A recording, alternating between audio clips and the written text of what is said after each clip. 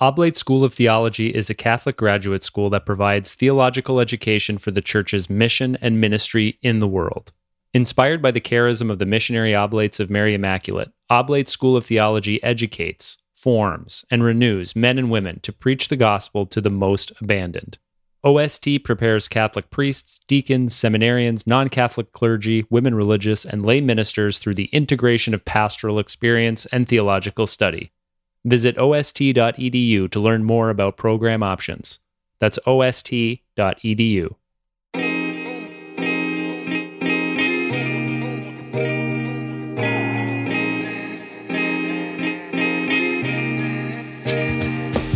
Hello and welcome to Jesuitical, a podcast by the young, hip, and lay editors of America Media. That lay part means we aren't Jesuits, but we work with them. Join us each week for a smart Catholic take on faith, culture, and the news, often over drinks. I'm Ashley McKinless, and I'm joined by Zach Davis. Good to be with you, Ashley. Hello. How was your Memorial Day weekend? Did you get to spend any time out on the patio? Yeah, and I'm my wife Amanda and I are in the middle of planting grass seed in this very tiny plot of dirt that we have under our care.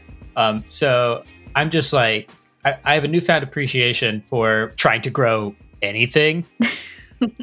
As do I. So I took a vacation day 2 weeks ago and planted zucchinis and squash and tomatoes in my family's garden. And then the next week, a deer jumped over like the 10-foot fence and ate all the squash. And it was very upsetting. That is upsetting. Well, I think we should say prayers for all of our crops this coming week. What are we drinking this week, Zach? So this week, at the request of one of the guests this week, Angelo Canto, we're drinking pineapple gin and tonics, and we're using Tommy Rotter's gin from our friends, the Tomzacks in Buffalo. They sent us some Buffalo gin for a Theology on Tap that we did for the One Jesuit Buffalo group there. So we are continuing to benefit from the alcohol that has been delivered to our doorstep. So Indeed. Cheers, and Ashley. And a perfect, refreshing drink for our new summer weather. Cheers. Amen. And who are we talking to this week? This week, we're talking to Emma Green. She's a staff writer at The Atlantic, where she covers politics, policy, and religion. And I must say, she is one of my favorite writers on religion. She really is essential reading for anyone interested in the intersection of religion and politics in the United States. Yeah, and she's had a number of pieces during the coronavirus pandemic that have shed new light or added nuance to the conversation in some way. But we really wanted to focus on one story in particular with her about Orthodox Jewish women who are struggling with whether or not they can visit mikvahs safely during the pandemic. Right. So these are ritual pools that Orthodox Jewish women and other Jewish women use as part of a purity ritual. And it's, obviously during the pandemic, there are concerns about personal and public health with regards to these public spaces. So we're very excited to talk to Emma. But first, we have Signs of the Times, the part of our show where we sift through the Catholic news of the week so you don't have to. What's our first story, Zach? So on Sunday, Pope Francis called on Catholics to take part in a year-long celebration of Laudato Si. Yeah, so this was a surprise announcement, and it came on the 5th anniversary of the publication of Laudato Si, a document in which Pope Francis said he sought to, quote, draw attention to the cry of the earth and the poor. And I think part of the reason we're having this big push on the 5th anniversary is the reception of the encyclical has been a little uneven. Some parishes have really embraced it and tried to implement the teachings with regards to environmental friendly policies in parishes and study groups and that sort of thing. But other places, it's kind of not made a big splash. So with this new initiative, the Pope is calling on all Catholics and people of goodwill to move from reflection on this encyclical and prayer about it to action to protect our common home. Yeah, it's funny. We talked about this in my men's group at my parish, just Laudato Si in general. And I was curious. And so I just polled everybody there if they had even known that this document existed. And it was about, I would say, 60-40. 60 did not know that Pope Francis had written this thing, and 40 had some experience with it. But that's really surprising, especially given that the environment is such a huge priority, especially for young people as a social issue. Right. So with this new initiative, the Vatican has also issued a prayer that we can all say during this year of what he's calling ecological conversion. And one of the things the prayer does is call attention to the interconnectedness between the health of our earth, the common home, and our personal health, especially those who are poor and most vulnerable to the changes in the environment. So in the prayer, he asks God to help us show creative solidarity as we confront the consequences of the global pandemic, which has really shown us just how interconnected we all are. So we will link to that whole prayer in the show notes. What's our next story, Ashley? So, America Media had an interview with Dr. Anthony Fauci, the director of the National Institute of Allergy and Infectious Diseases, this week, in which he weighed in on the opening of churches. Right. He spoke to America's national correspondent, Michael O'Loughlin, who was on the show last week talking about this. And Dr. Fauci gave a number of recommendations for churches to follow that largely mirrored some of the CDC guidelines that are out there. Among them, parishioners should wear masks. They should be socially distant, and there should not be any singing. Right. But I think the toughest piece of advice to come out of this interview with Mike is that he said we should hold off from taking communion, and not just via the cup. He thinks that even the host, when taken on the hand, might present too great a risk to take, especially in areas that were really hard hit by the coronavirus pandemic. Right. This was big news, especially as different parishes are starting to open up. I saw that in Maryland, there was an order to try and ban reception of communion. And this is going to present a whole bunch of sort of legal, ecclesial challenges on figuring out what's the right way, what's the safe way to come back to worship, which is really tough because I know that a lot of Catholics are missing the sacraments really deeply.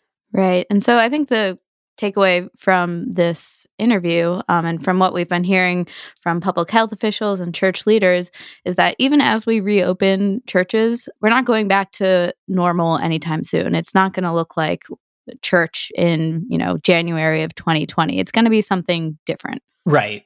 Which leads us to our next segment, where we wanted to talk about an article that appeared in America this past week called Learning to Love Lay-Led Liturgies in Quarantine While Missing the Mass. And it was written by Angelo Canta, who you may recognize from the credits of past shows. He used to be the engineer on Jesuitical. Yes, he was a former Joseph A. O'Hare Fellow at America Media. I guess that was 3 years ago now. And he's been at Boston College for the past 2 years.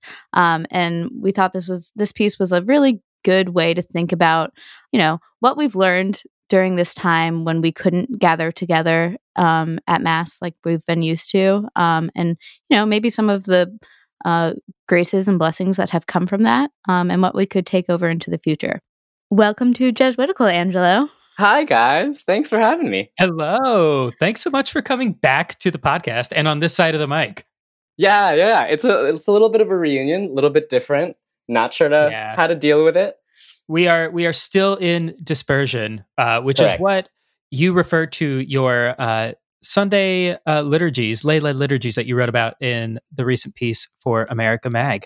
Could you just describe how these Zoom liturgies came about and what they look like now? Yeah. So they really sort of came about not a Zoom liturgy right away.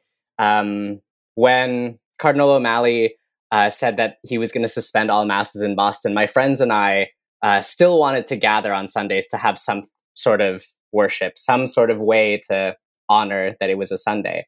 And so we got together and put together a liturgy of the word using that Sunday's readings. And it felt lacking, but it still felt good and it still felt nourishing. But then a week later, things had changed pretty drastically. A lot of us had moved away. And we weren't allowed to gather in groups of more than 5 anymore. So we went to Zoom. And so fast forward to, it's been like 11 weeks now. We've had Sunday liturgies on Zoom for every Sunday since then.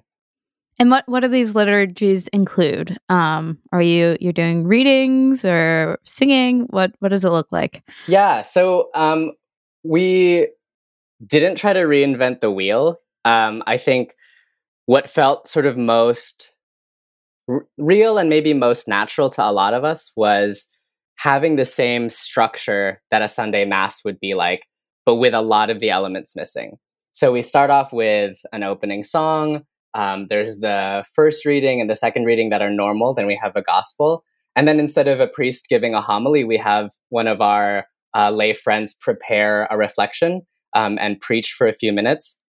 And then we sort of just open it up to the rest of the people that are there, kind of like a Bible study, to give their own reflections, to see how the scriptures are touching them or speaking to them in their lives in quarantine. And then so we end with the prayer for spiritual communion instead of the Eucharist. And I think this is what hurts every time, but it still feels like it's giving me the space to work out what my feelings are trying to worship in the pandemic. What do you mean by that part hurts? I think when liturgy is very good, when the Mass is really great and super nourishing, everything feels like it's cohesive and flows into each other. And I think we have all of that. A lot of us are students of theology, or a lot of us have some interaction with planning liturgies or planning worship. And so a lot of what we do feels seamless. But then when we get to the place where the liturgy of the Eucharist would begin, and there isn't that, and there isn't a priest, and we're not, and I all of a sudden remember that we're not in a church building, it kind of snaps me back into the reality of the pandemic. You quote a friend in the piece who, after one of these liturgies, says, like, that was great, but was it real? Which I think is it's a question I had. Like, does this quote unquote count as, like, because it's not the Mass and you're not trying to make it the Mass. So I'm wondering, like, yeah, what does it mean when we ask, does it count? Is it real? And what makes this a liturgy instead of maybe like a prayer group or something like that? Yeah, I think those are all good questions. That friend who asked that question was really, I think, hitting on what a lot of us were feeling, but didn't necessarily want to say out loud. But in terms of counting, like as Catholics, we have this thing called the Sunday obligation. And it's basically just an understanding that as Catholics, we are obliged, we are invited to worship every week together, every Sunday together in the Mass. When we don't have that, when we don't have the Mass available to us regularly, there's a little bit of a different kind of negotiation that has to happen in terms of what we can and what we feel like doing. In terms of things counting, as I wrote in the article, a lot of bishops, and including my bishop, have dispensed us from our Sunday obligations. Nobody is required to be attending Mass once a week anymore. So I think moving away from the idea that it has to look a certain way and it has to be a certain thing for it to count for Sundays has been a grace of this time of pandemic. In terms of your question about the liturgy and why we call it a liturgy, I think it's a good question. So at its root, the liturgy is just an old Greek word that means the work of the people. It means it's something that people do as a public declaration of worship. So, like, the church has its liturgy, capital L, that is the Mass, and that's sort of the thing that maybe most of us are familiar with as being liturgical. But we also have all of these sort of more lowercase l liturgies and liturgical actions that include things like the Liturgy of the Hours, which is a daily prayer that actually everyone is invited into. And it includes what I would consider, it includes what my little community celebrates every week. A liturgy of the word that might not be the capital L liturgy of the church at the moment, but still is a prayer that we can all do communally. So to answer your question shortly, is it a liturgy or a prayer group? I think it's both. I think it is both liturgical because it is public worship, and it feels intimate like a prayer group would. One of the things that I found really tough about trying to live stream or watch a live stream Mass is that it just feels so distant. And I was struck by your liturgy's intention on having it be sort of in real time, right? And so encouraging people who are present to sort of, be seen by other people and also participate. Is that Has that made a difference, do you think? I think so. And some friends have made that clear to me. And I think it's true in my life that there's a great joy when I'm able to see a church and see priests who are my friends, who I know celebrate the Mass. But there is that distance because they can't see me and they can't see my reactions to the scripture or how I try but fail to sing the songs, that kind of thing. And we have that in our Zoom liturgies. We're able to affect one another with our facial expressions and the way that we interact with each other. And you know, when folks share their own scripture reflections, you can see a little bit of what they're dealing with, what they're concerned about in the world, what speaks to them. And I think that's what feels the most nourishing in this moment, that I don't feel alone for that hour on a Sunday. I feel very deeply connected to people and their fears and anxieties, but also their joys. Yeah. So as we're talking, churches are, if they haven't already reopened, they're making the plans to start slowly reopening. And I'm wondering how you're thinking about how these liturgies may continue or not, and you know what your experience of having doing church without a priest has taught you, and what from that you might want to carry forward. Yeah. To sort of just answer that last question about what doing church without a priest taught me, it's given me like a very sincere appreciation for how difficult it is to run a parish. We don't have a lot of the things that a lot of parishes have to deal with, like paying for bills and electricity and that kind of thing. But it is very complicated to make sure that people have access to the link, and we have a schedule of presiders and preachers, and that the readings are correct and all of this. And it's all sort of like the administrative stuff gets really complicated. And so I have this deeper appreciation for all of the background things that happen in a church that I take for granted when I show up on a Sunday for Mass. In terms of what our Zoom liturgies will look like as churches continue to open, I think we're still definitely going to be continuing to meet online until we're able to meet together in person in a safe way. I don't think any of us have lost the hunger for real communion and real Eucharistic celebration with one another in person, but it doesn't take away from the reality of the worship that we're experiencing together on Zoom. And so I'm certainly very wary of trying to think that, you know, next Sunday, if the parish down the street opens again, that it'll be the same. It will be exactly what I experienced as a consolation going to Mass every week before the pandemic. And so sort of being aware that that won't be the same, that won't be, that I might not even actually be able to receive the Eucharist properly and safely, gives me a little bit of pause and makes me want to sort of keep worshiping with this community until it's safe to go back. Angelo, thank you so much for joining us for the segment. The article is Learning to Love Lay-Led Liturgies in Quarantine While Missing the Mass.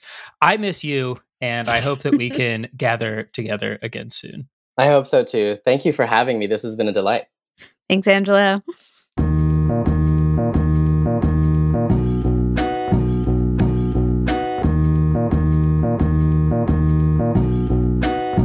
Joining us from New York City is Emma Green. She's a staff writer at The Atlantic, where she covers politics, policy, and religion. Welcome to Jesuitical, Emma. Thanks so much for having me on. It's such a pleasure. I follow your work religiously at The Atlantic. And so we're very excited to just pick your mind about kind of the trends and changes you're seeing in the religious landscape in the United States with the coronavirus pandemic. But before we get big picture, I'm hoping we can start with a small community that you did a story on back in April. A group of Orthodox Jewish women who are facing this really difficult choice to make between upholding their religious commitments and protecting their own personal health and safety. So could you talk to us a little bit about the ritual that takes place at mikvahs and what the choices Jewish women are facing. Yeah. Well, so when I was thinking about ways to cover the COVID-19 outbreak, I immediately was thinking about communities where people would be facing real dilemmas, a hard choice between following some of the public health guidelines that have been released and protecting themselves and their families, but then also these religious rituals that are really central to their lives. And I was immediately wondering how women in Orthodox Jewish communities would navigate this ritual, which is immersion in a mikveh, which is a bath of at least partially fresh water that's used after women go through their menstrual cycle. And they have to immerse before they can start having sex again with their partners. And this, of course, poses all sorts of challenges during a time of outbreak because women share these spaces. They're typically public spaces where women do a lot of preparation. They take showers, they wash their faces, and they also go into these pools, which are usually in windowless rooms that are pretty stuffy, that don't have that great of ventilation, that other women have been inside of, and they immerse naked in a pool of water. So I'm immediately thinking to myself as a reporter, how are women going to navigate this choice? Because in Judaism, certain types of Orthodox Judaism, this ritual is considered so fundamental that Jewish communities will build a mikveh before they build a synagogue when they move to a new place. They'll pay for a mikveh construction before they pay to buy a Torah, the scrolls that talk about sort of the foundational books of the Jewish Hebrew Bible. So this isn't something that they can sort of just like set aside for the time being. That's right. For women who are getting their periods and who really believe that mikveh immersion is necessary before they can resume sexual relations after they get their periods, this is just non-negotiable. And so there are a lot of people who really face the challenge. Did they make the choice to stop going to the mikveh, but then say maybe for 3 months or 6 months, however long this goes on, they're just not going to have sex with their husbands? And moreover, maybe not even touch their husbands, sleep in the same bed with their husbands. Some people don't pass objects back and forth. So that's a huge pressure on a relationship and on a family when you're already in quarantine. Or for women who are currently trying to get pregnant, women and their partners, that's a whole lot of time to try to step out of these cycles of fertility if you're really, really wanting to have a family and to keep going with that. That's a big amount of time and uncertainty to embrace that choice. And then on the flip side, you have women who are facing the choice of maybe going out and immersing when they don't feel comfortable doing so, or when they feel that it might involve some amount of risk. So this was a really interesting story to report, in part because there wasn't really a clear answer, and different women I talked to were thinking about it with a lot of different factors going into their choices. I think about this in comparison to the Mass, where as Catholics, we had our obligation to go to Mass every Sunday dispensed for the duration of this pandemic. And so we're kind of immune from some of the really hard choices of keeping our religious commitments and looking out for the health of the community and our families. I'm wondering, what do you see, what's the emotional toll you've seen on the communities because of this? Well, there's an important piece of context here, which is that especially in New York and New Jersey, Orthodox Jewish communities have been hit enormously hard by the COVID-19 outbreak. There have been really high death tolls in communities in Brooklyn and Queens and some in New Jersey. And these communities are suffering. They're suffering from loss, they're suffering from illness, and certainly from fear that they may be affected by this outbreak. And on top of that, they're also being, criticized publicly for, some of the actions they've taken, like gathering for funerals and that sort of thing. So that's another component to it, right?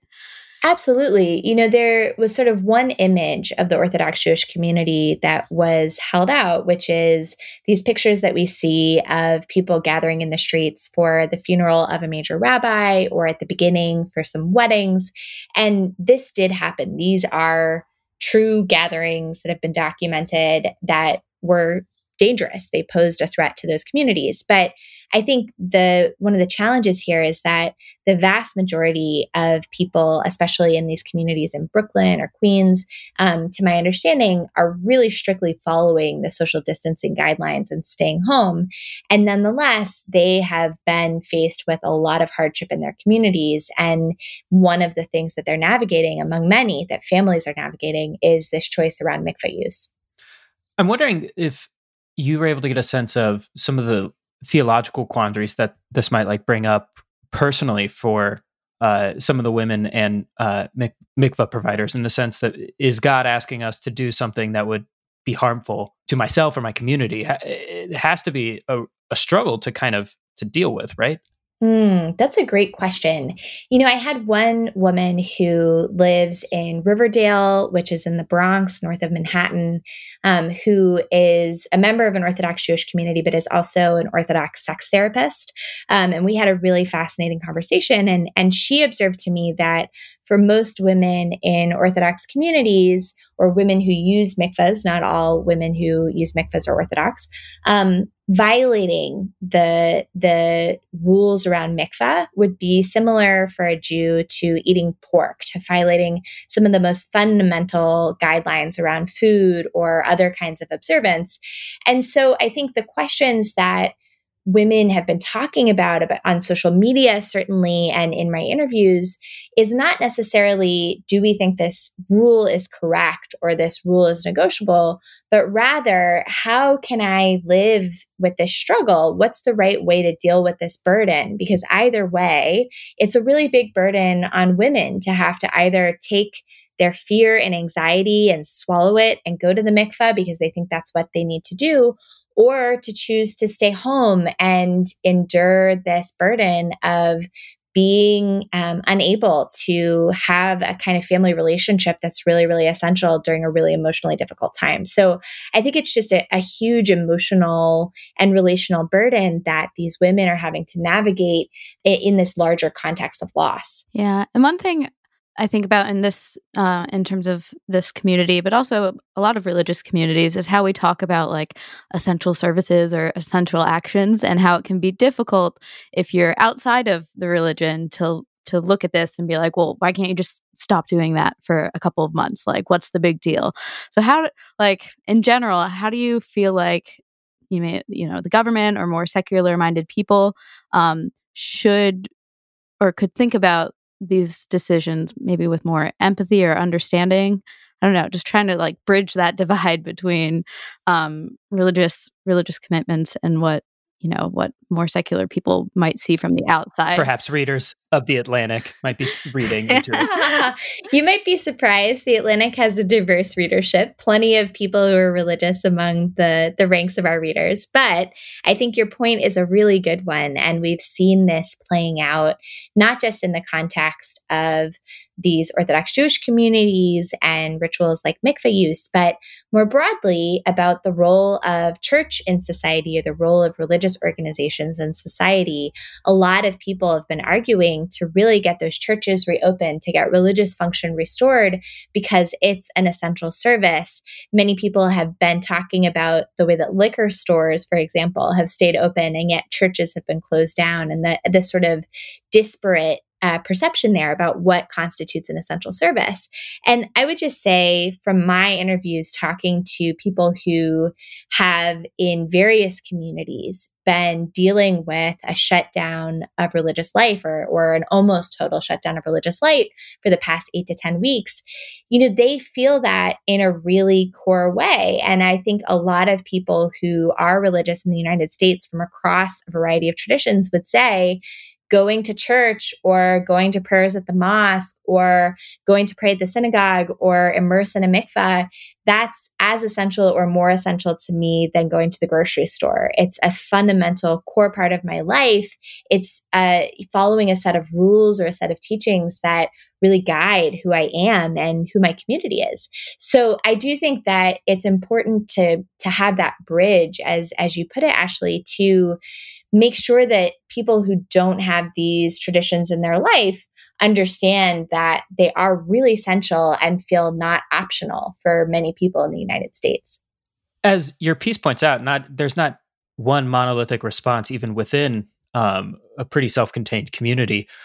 I'm wondering, what are some of the other internal debates in either the Orthodox faith tradition or other faith traditions that people are having about how to reopen, when to reopen, what's the best way to go about moving forward?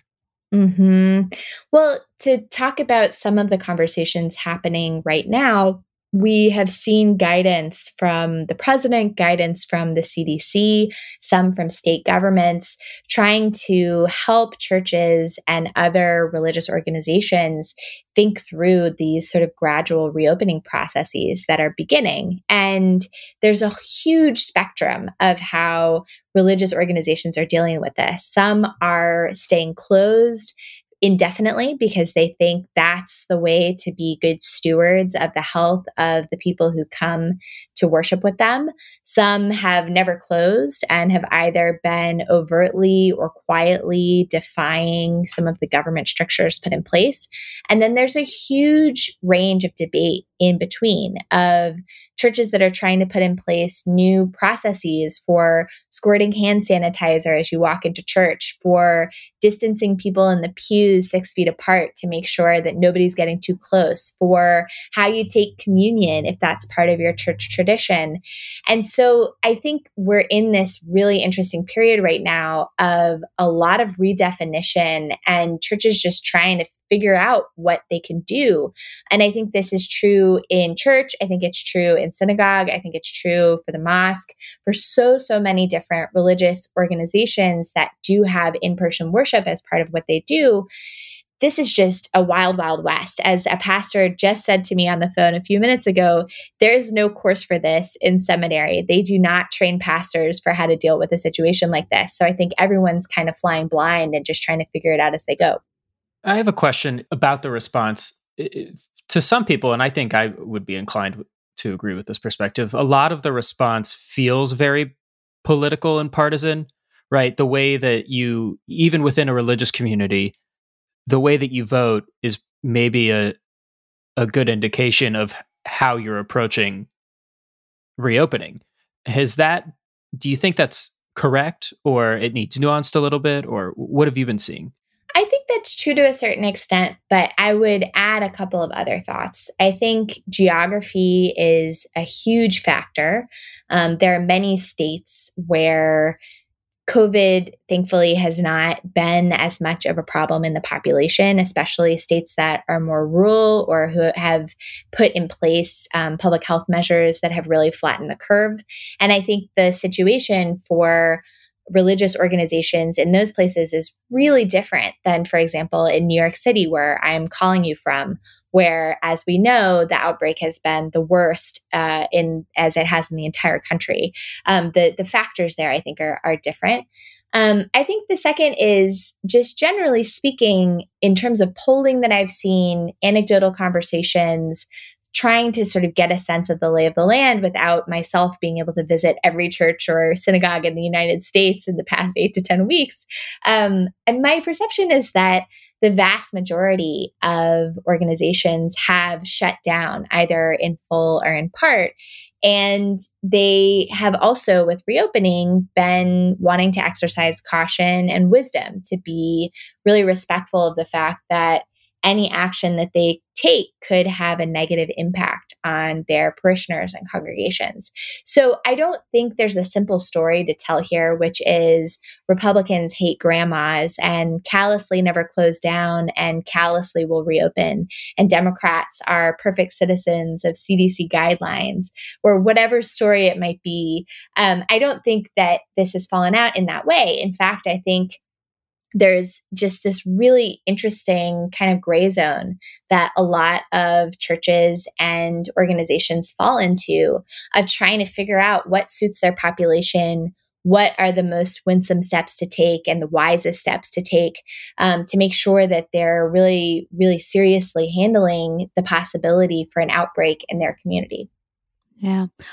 One thing we've started talking about at American Magazine, and like the New York Times recently had that front page spread with the names of the almost 100,000 people who have died is how to mark this national tragedy.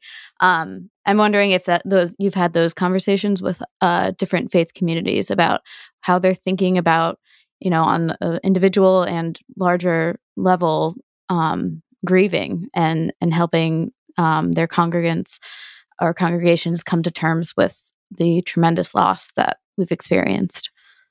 I think this is such an important question, and it's so important in part because the grieving has only begun. The New York Times cover that you were talking about, the front page, is just a small fraction of the many thousands of Americans who have died, who come from all different walks of life.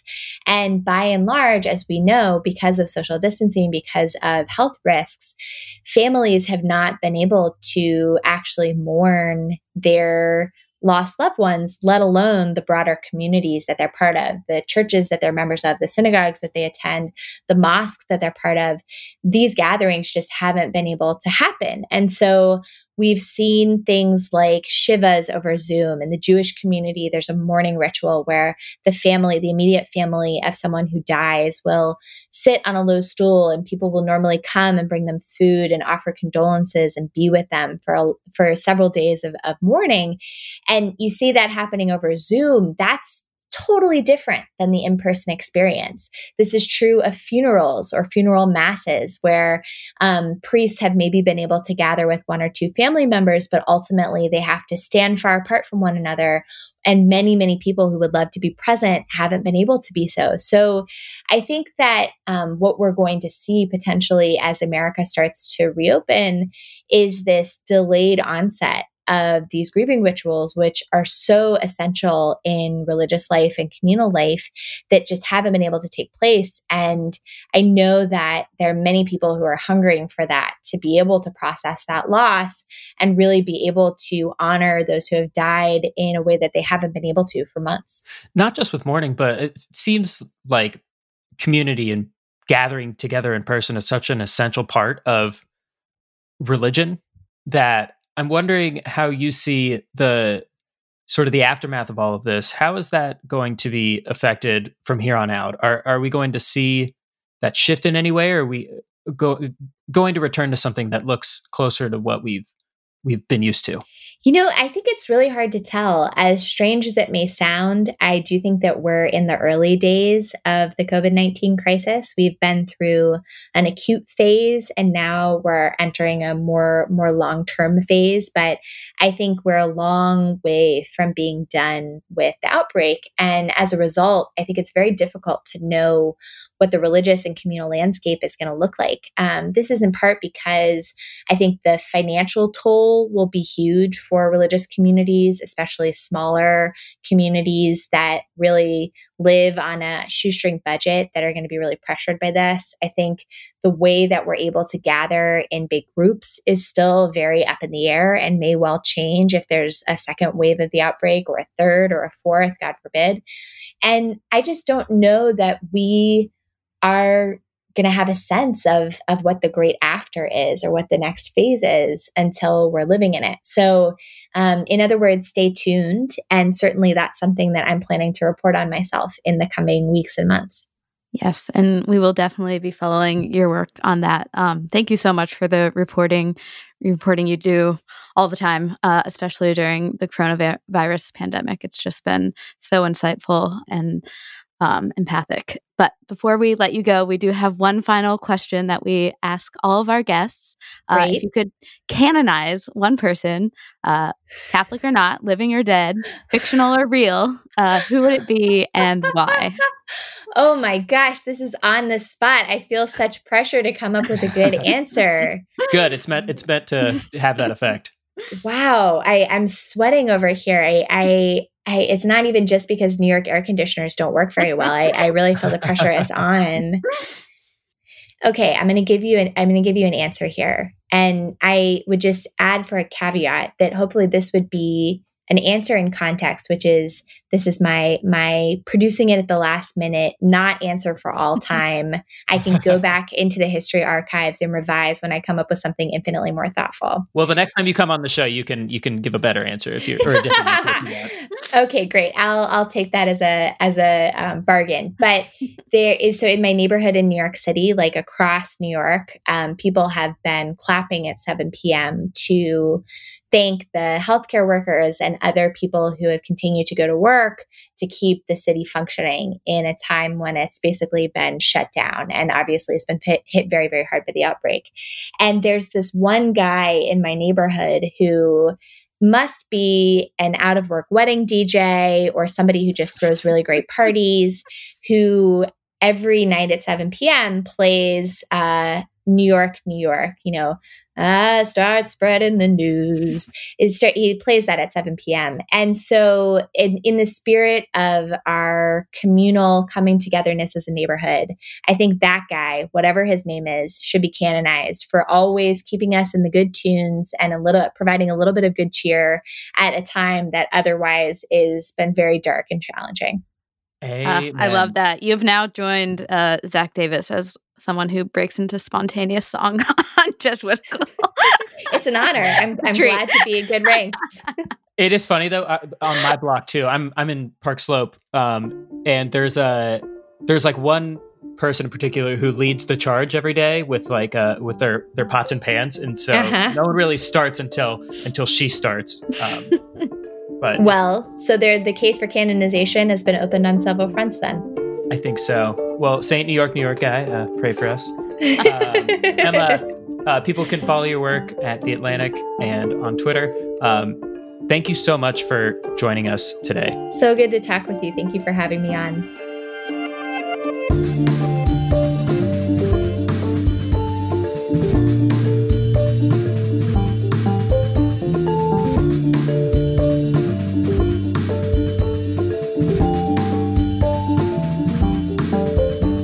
Housekeeping this week, so we'll just go straight into Consolations and Desolations, the part of our show where we talk about where we found God this week and where it was harder to find God. What do you have, Zach? I have a desolation this week. So I can't even say attended. One of my good college friends last week lost his mother, and since people weren't able to gather for any type of funeral, they did a live stream of a small private service at the funeral home, and it's hard to talk about this as a desolation because it's not even my pain, right? I can't even imagine what my friend is going through. But I remember if there was any consolation when I lost my grandma a few months back, it was so much of it was from being able to gather with my friends and my family and just being able to hug someone and just sort of knowing, even though I knew that there were other friends also, watching this funeral alongside with me, couldn't see them. I felt very alone. I felt just sad. And so all of those things, feeling alone and sort of hopeless, and that's desolation, right? I could, even as I was trying to pray for my friend and his mom, I was really made aware of how isolated we all are right now. And so that was really desolating this past week. Yeah, that's really hard. Yeah. What do you have, Ashley? I have a consolation that's also kind of rooted in an experience of loss, though a little less fresh than yours and your friends. So I've talked on the show before about my good college friend dying unexpectedly back in December. And last week, I have this group of college friends who've been getting together during quarantine once a week to do like a bar trivia over Zoom. And so last week I was texting with them about, what the themes were this week or whatever. And just like in the middle of texting them, I was just like overcome with this grief when I realized that John should have been in this group text and he should have been in trivia and he should have been in our live still. And it just kind of like struck me really hard, and I, just kind of lost it. But then, like once the initial grief of just like realizing he wasn't there and that, I couldn't talk to him, and he was like this brilliant scientist, and I really just wanted to talk to him about everything that was going on. I realized that he's not physically present, but like I even just like having his memory kind of pop back into my life in this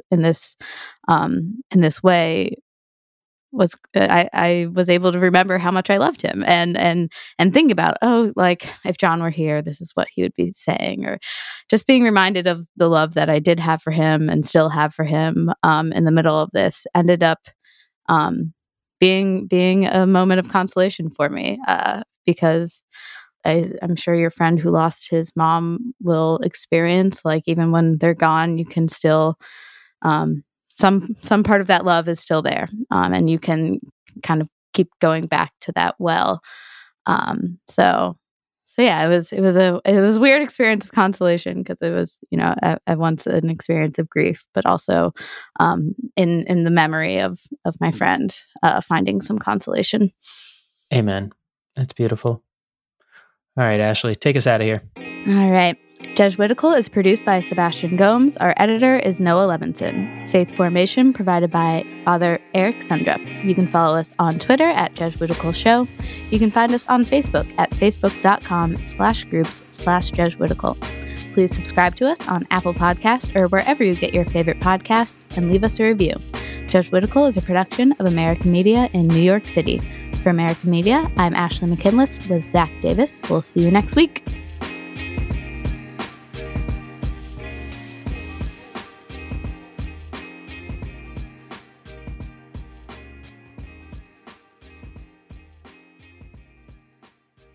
Oblate School of Theology is a Catholic graduate school that provides theological education for the Church's mission and ministry in the world. Inspired by the charism of the missionary Oblates of Mary Immaculate, Oblate School of Theology educates, forms, and renews men and women to preach the gospel to the most abandoned. OST prepares Catholic priests, deacons, seminarians, non-Catholic clergy, women religious, and lay ministers through the integration of pastoral experience and theological study. Visit ost.edu to learn more about program options. That's ost.edu.